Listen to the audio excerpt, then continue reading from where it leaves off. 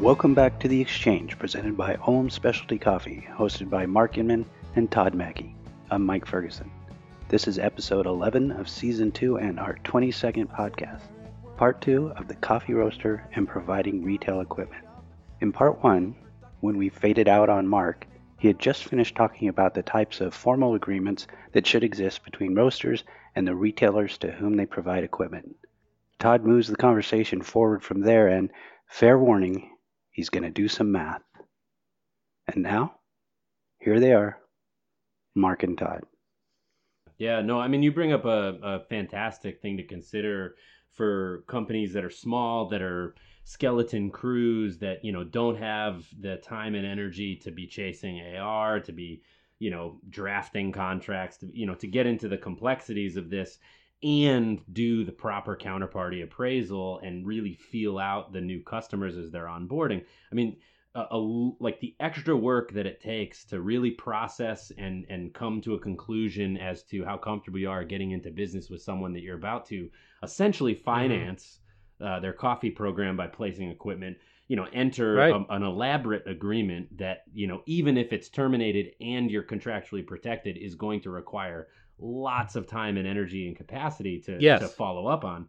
I mean, Yes. you're in this place where the last thing you want to do is do that, and not only are you're sort of out on the machine, but you're struggling to actually collect the money that you floated in coffee to boot. So it can be a mess if that's not something that you're ready to get into, and you don't structure this side of the program clearly.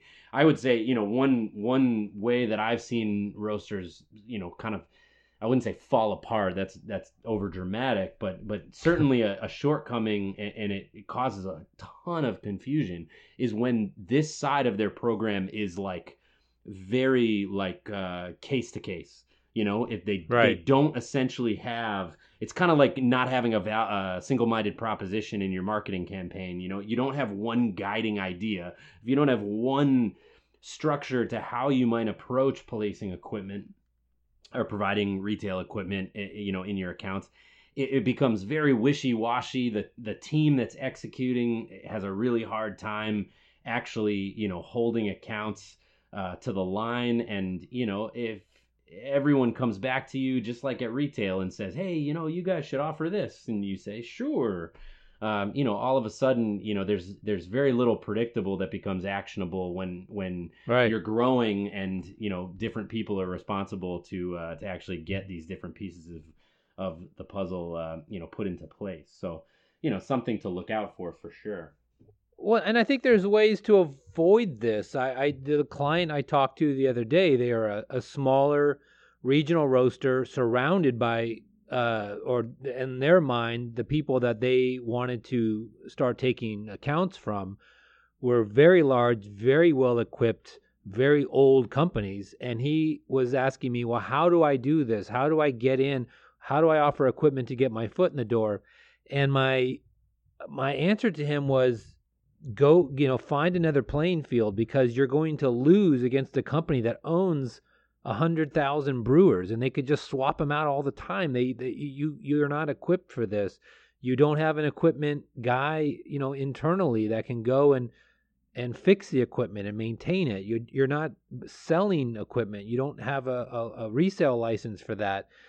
So what are, play to your strengths. And in the case of these companies that you're mentioning that you're up against, what they have is equipment, and what they have is cheap prices, but what they lack is high quality coffee, and what they lack is the baristas in the stores that you're wanting, that you're attracted by, can't pour latte art. But they know that everybody's doing that. So offer them training, offer them, higher quality products, consistent training, which is just your time at that point, and encourage them to invest in good equipment that professional baristas use. So if they were given, some free cheap machine, well, you know what? Maybe you want to just go buy something of very high quality, and then we'll train you how to be great on it. That may be your foot in the door with that account. And that doesn't cost you anything, because you're not selling that equipment. You could actually partner up with a distributor of equipment that sells these brands, and say, look, I'm going to do some of these sales for you, and work out some deal with them. And then you can provide the training, and that is one way to do it when you're smaller and leaner, and you're not equipped to be a bank to be funding clients as they grow. Absolutely. Yeah, I mean, I think that the question is much more, when to consider, where you might consider financing equipment. When we're talking about brewing equipment, strictly batch brewed filter coffee, right? Lower cost equipment. More low maintenance relative to espresso equipment. Sure. I just wanted to put out some numbers that I ran in preparation for our episode here that might. All right. I was told there wasn't going to be any math tonight. Well, I'm saving our listeners here from having to break out their calculators. So okay, good. So that's the idea here. The case I want to make is that you shouldn't finance espresso equipment for your account. No. In almost any case, and for certain, if you are a lean, independent, growing specialty coffee roaster, just don't do it. Now, we know 1 pound of finished roasted coffee is 454 grams. Follow me now. If you are brewing espresso from 19 grams of coffee, now you may be up from here, you may be down from here. I'm not looking to be completely, true to every individual model. Adjust as you will for yourself. This gives you clean with zero waste, which is not a reality. But if there were a zero waste environment, this would give you 24 shots of espresso per pound of finished roasted coffee. Now, which is not happening. But let's say that you have a relatively efficient model and you're 5 to 10% down from there. Either way, I'm basing this off of 24 shots of espresso on 19 grams. That's out of 1 pound of coffee, or 454 roasted grams of coffee. So that cut across a shop that is putting across 350 some odd espresso shots per day. That would be straight espressos, Americanos, lattes, cappuccino, etc. That's a fair volume. This amounts to 14.6, just over 14.5 pounds of coffee used per day. Now, if you are placing what is, mid to high tier espresso equipment, it's not unlikely that you might be between the actual brewing machine, the espresso machine, and a good grinder for both the espresso and a decaf, or maybe a single origin. You might be out $10,000 in this case. And that's probably not the furthest extent of it. I mean, if you're really at the bleeding edge, a lot of our listeners most likely are. And if they're not enjoying a significant volume discount with the machine manufacturer, which you're likely not, this equipment for one account that might be doing 350 drinks or just under 15 pounds of coffee a day is going to have you spending 10 grand to get this equipment on the bar. Now, 10 grand, assuming you are getting $1 out of each pound of coffee, it's going to take you 685 days of that consistent volume if you are assuming $1 full is going back just to the principal amount, the initial principal, no interest, no maintenance, no anything that the real world, as you've well outlined prior to this little math problem, you've given it to us what you need to consider, which is well above and beyond this. But even if it's just the hard principal cost of this investment at day one, that is going to take nearly 2 full calendar years to recoup just that initial investment. None of your training and time, none of your preventative maintenance, none of the additional parts and maintenance this way. So there's just, in my mind, with this type of analysis available, there's really little to no reason why anyone should consider this. And I think it's beyond advisable. I mean, it's dubious to think that you might go down this road. It's the same as a wholesale roaster saying, hey, I'm going to open X number of shops in one fell swoop when, cash is tight. I mean, this is essentially why. So, what I want to segue the discussion towards is, well, what do you do instead? What are the opportunities for solving the problem? Hey, this potentially fantastic cafe account needs an espresso machine and doesn't have the connections. How do I create value for them while solving that problem? And one of the very first ways that you can is to recognize, essentially how the espresso machine manufacturers have, entered our market, and they use roasting companies as distributors.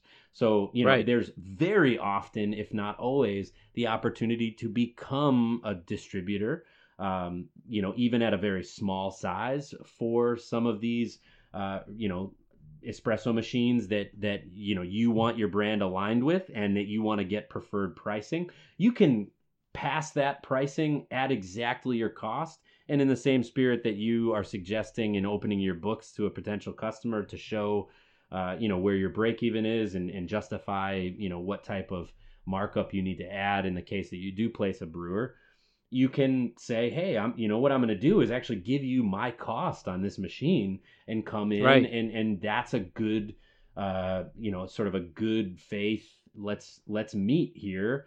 I'm going to give you a chance to not buy this at a sticker price MSRP, and you go in with the same amount of skin in the game as I do, coming in with your brewer, maybe. There are other ways as well. I mean, how have you ever seen or experienced, or maybe this was something you did in some capacity, but there's also leasing companies, third parties that will finance equipment, and you can take that, that sort of risk obligation out of house. I mean, is that something that you've had your hands in over the years? Oh, yeah. I was a distributor for Nuvo Simonelli and La Marzocco, and as well as Franchi. I was selling a lot of super automatics to hotels and institutional, manufacturing companies, computer companies. So I did all three brands and had to do a combination of everything you just laid out there. I did a lot of we'll sell it to you at cost and do the training and maintenance. But you have to lay this out and you own it. And we did turn them on to third-party financing if we didn't want to do a cost deal, but we would make it worth their while to do that. I would say that those are great avenues for you to look down when you're pretty stable as a business. If you're new and up and coming, this gets very complicated very quickly, and you have to add a layer. If you're going to become a distributor for any of these brands, you're going to need an in-house tech that would be your equipment person. You're not going to be able to avoid that, so you have to be ready to develop that infrastructure, keeping parts on hand and being ready to go, do on-call repairs for your equipment. You have to be prepared to invest in that whole avenue if you're going to go do this. Yeah, I mean, what is that? If you had to ballpark that figure, just for folks that are on edge, thinking, yeah, well, maybe that's for me. I mean, what do you speculate the investment to bring on, or push someone on the team to even a minor specialization in equipment maintenance, carry like the bare minimum necessary on-hand part stock? And then, was it something you felt there was value in carrying like an inventory of machines? Like, hey, I'll ship that to you tomorrow, or? Yeah, most of that stuff we ordered, per deal. We were able to, get the machines sent pretty quickly. That was never an issue. When I did it, there wasn't a lot of, you just, can't put an ad out for espresso repair person or coffee equipment repair person and hire somebody. We actually had to send somebody to every brand we dealt with and got full training. I would say the super automatics were the toughest thing to learn, but so that was it was a solid 6-month investment in travel, all the, airline hotel stays to go, for 2 weeks at one company to learn how to, tear apart and rebuild a machine, and then off to another city to go learn how to tear apart and rebuild another brand of machine.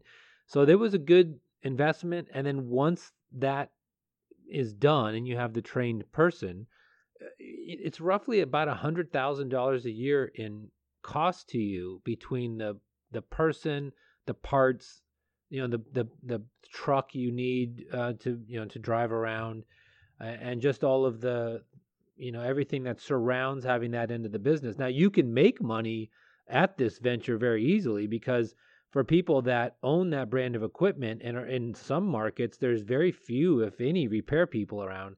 The hourly rate for a repair person is quite nice, and it can become a great avenue for your business if you want to go down that road. So it's not necessarily $100,000 out the door. You do recoup, and you can be profitable in this venture as well. But it does change the nature of your business. It does change the focus where your resources are going, and it adds another layer to your company that you have to be prepared to take on.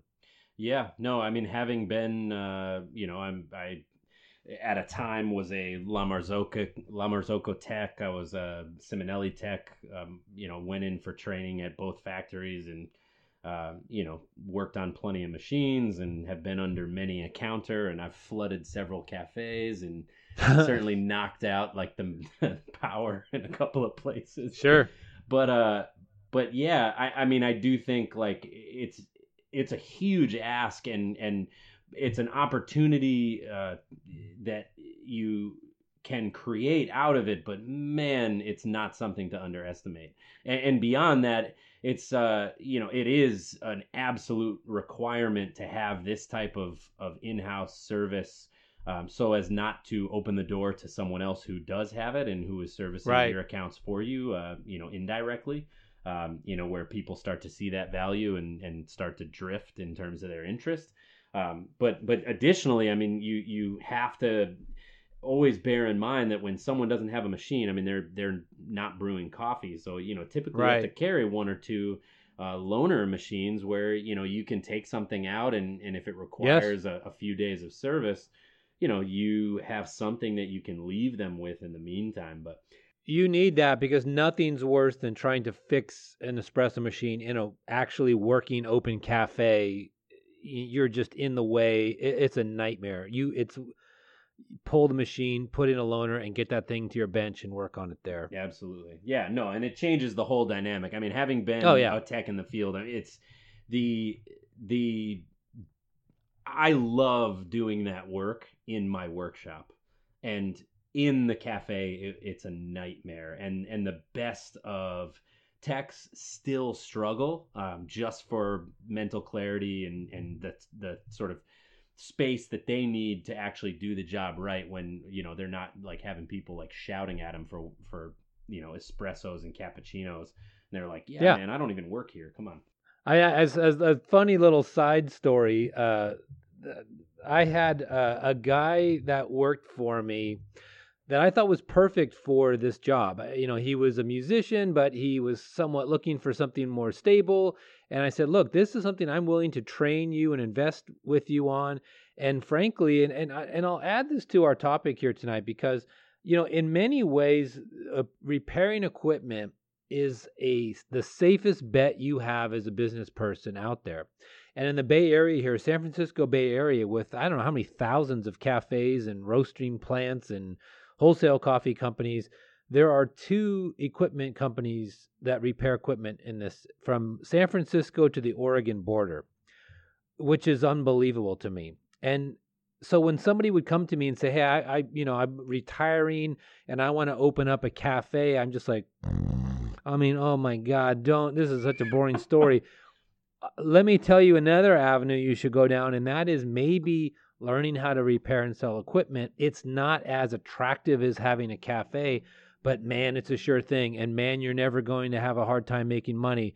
And if you decide you don't want to live here, you can take your tools and go anywhere in the world and start working tomorrow. Anyway, so this is where the story is. I trained this person. I invested all this money, and I had a large hotel down in Southern California that had Titan brewers, the 3-gallon urn brewers, and I had 6 super automatics in this hotel, and we had a situation where 3 of the machines went down. They were doing, I think it was the Tony Awards or something in their banquet. I mean, they did like Hollywood Awards in this major facility, and the equipment went down, and they said, "Hey, we need your guy down here immediately. We've got all these problems." I said, "Great, I'll get him down there, no problem." So he drives from Northern California down to Southern California. It's about an 8-hour drive, and he's going to work all night. And I go to bed like, great, I know he's down there, he's starting his work, and he's pretty new to this, and he's down there and has basically an anxiety attack with the amount of pressure it is to work on equipment in a working hotel with people breathing down his neck, and everybody's preparing for one of these award shows. And the next morning I wake up, I go to work, and there he is sitting in my warehouse. And I said, "What are you doing here?" And he goes, I couldn't deal with it, man. I just left. And he left the equipment like completely open with wires hanging out, and drove 8 hours home, and just didn't even think to call me or tell me what was going on. And meanwhile, the account calls me flipping their lid like, "Your guy just disappeared," and he's sitting right in our warehouse. So yeah, you have to have a certain stomach for that side of the business. And he end up becoming a great employee but the initial trial by fire was not a good moment for me as a business person. Yeah, no, I can totally empathize. I was in an open cafe, La Marzocco Linea, old, AV, very very the ones that went out in the initial Starbucks run that we always joke like, oh, what's gonna outlast Armageddon? Okay, cockroaches and La Marzocco Linea. But I was in this open cafe in Boston, must have been 45 people, and won't get into the details, but obviously if anyone's listening and you're at all tech savvy, or you've worked on these machines, I can tell you what happened offline. Give me a call. But one thing led to another, and I mean, thank God I didn't get electrocuted, because 220 amps essentially grounded through this metal counter just on the fact that I didn't shut the machine off before starting with the work I was getting into. And so literally a lightning bolt grounded itself through the counter to the floor in an open cafe, and the entire place went black. And this was the day that I was like, yeah, I think I'm gonna do something else.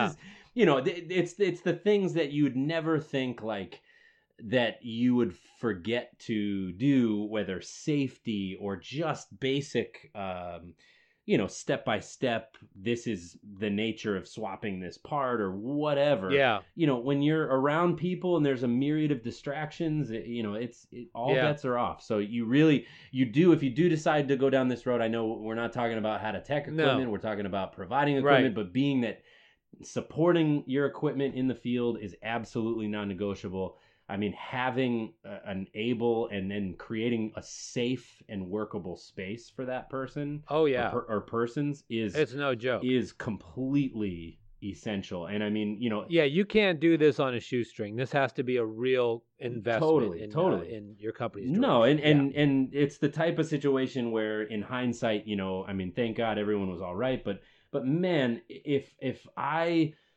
had my hand in the way of that, I mean, not only my personal safety, but the type of liability that the stakeholders in the business that I was representing, and the people who were essentially responsible for the space that we were operating in, and all of the ways that would have played out would have just been horrible.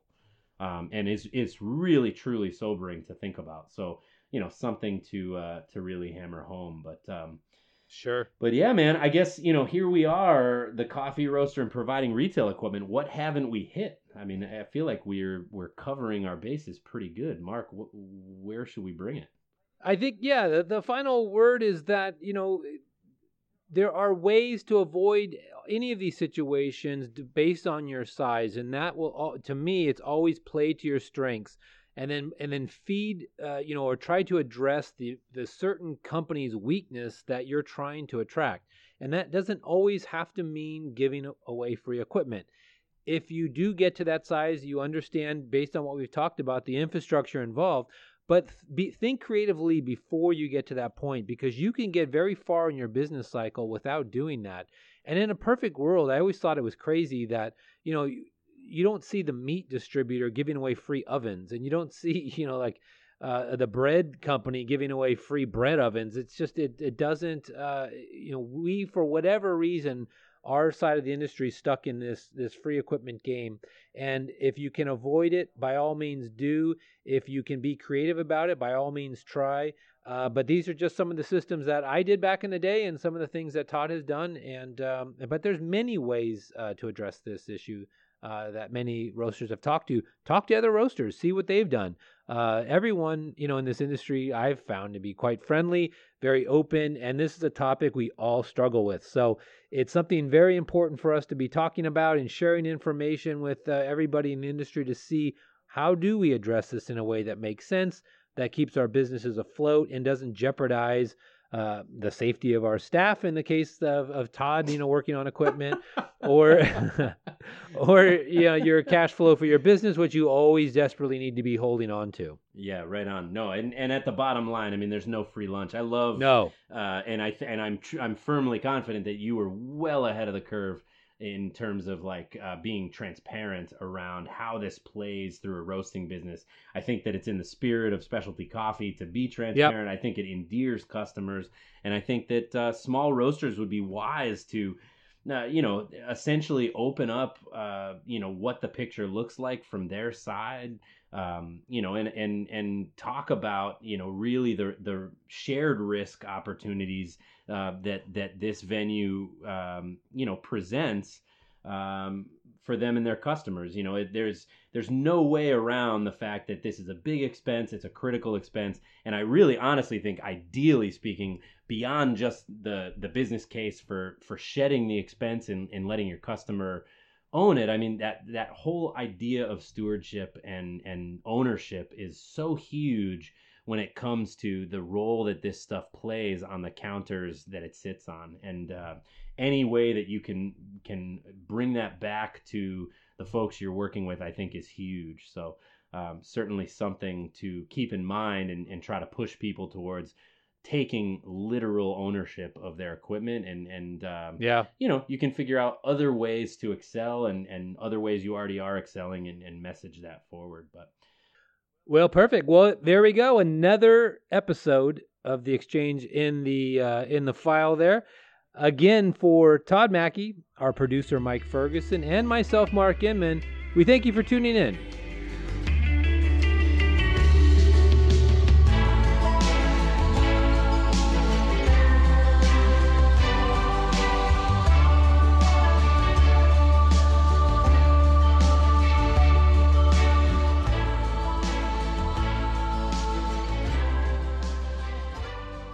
You've been listening to Business Math and Electrical Safety for the Coffee Roaster, and also The Exchange, presented by Ohm Specialty Coffee, hosted by Mark Inman and Professor Todd Mackey, directed by Mike Ferguson. Our opening theme was Coffee by Josh Woodward. Our closing theme, Coffee Hour by To Hope. Thank you for listening, and we'll see you next time for our second annual Halloween episode, The Coffee Roaster and Scary Physical Defects. And now, your postscript. I need to have some consultation time with Ferguson. Look at that. I've never even seen an inbox like that.